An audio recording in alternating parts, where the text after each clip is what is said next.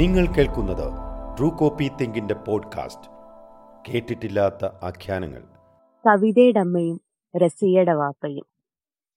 കവിതയുടെ അമ്മയും റസിയയുടെ വാപ്പയും പ്രേമമാണെന്ന് എല്ലാവർക്കും അറിയാം. കവിതയുടെ അച്ഛൻ വീട് വിട്ടു പോയതാണ്. റസിയയുടെ ഉമ്മ വീട്ടിൽ തന്നെ ഇരിപ്പാണ്. റസിയയുടെ വാപ്പ മസാലക്കറി വെക്കും. കവിതയുടെ അമ്മ ചാരായം വാറ്റും. കള്ളിൽ കൈവശം കൊടുത്തു മയക്കിന്ന് റസിയ ക്ലാസ്സിലിരുന്ന് കരയും. കവിത കരഞ്ഞിട്ടേയില്ല. കവിതയുടെ യൂണിഫോം, ബാഗ്, ബുക്ക്, പേന, തലയിൽ കുത്തുന്ന സ്ലൈഡ് ഒക്കെ റസിയയുടെ വാപ്പയുടെ കാശാണ്.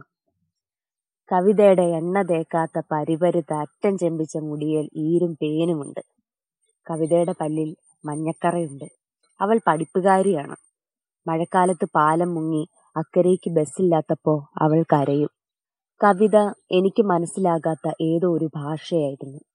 ഞാൻ പോയിട്ടില്ലാത്ത ഏതോ ഒരു രാജ്യമായിരുന്നു. പക്ഷേ റസിയയുടെ കരച്ചിൽ ഫലിച്ചു.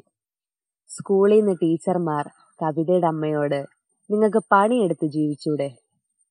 കവിതയുടെ അമ്മ കാർക്കിച്ചു തുപ്പി. എന്റെ കെട്ടിയോൻ പോയപ്പോ നിങ്ങൾ എവിടായിരുന്നു? എനിക്കൊരു നേരത്തെ കഞ്ഞിക്കരി തന്നോ? എന്റെ പിള്ളേർക്ക് കൊടുക്കാൻ ഒരു തുണി തന്നോ? കവിതയുടെ അമ്മ ടീച്ചർമാർക്കറിയാത്ത ഭാഷയായിരുന്നു. അവർ പോകാത്ത രാജ്യമായിരുന്നു. You are listening True Copy Think podcast.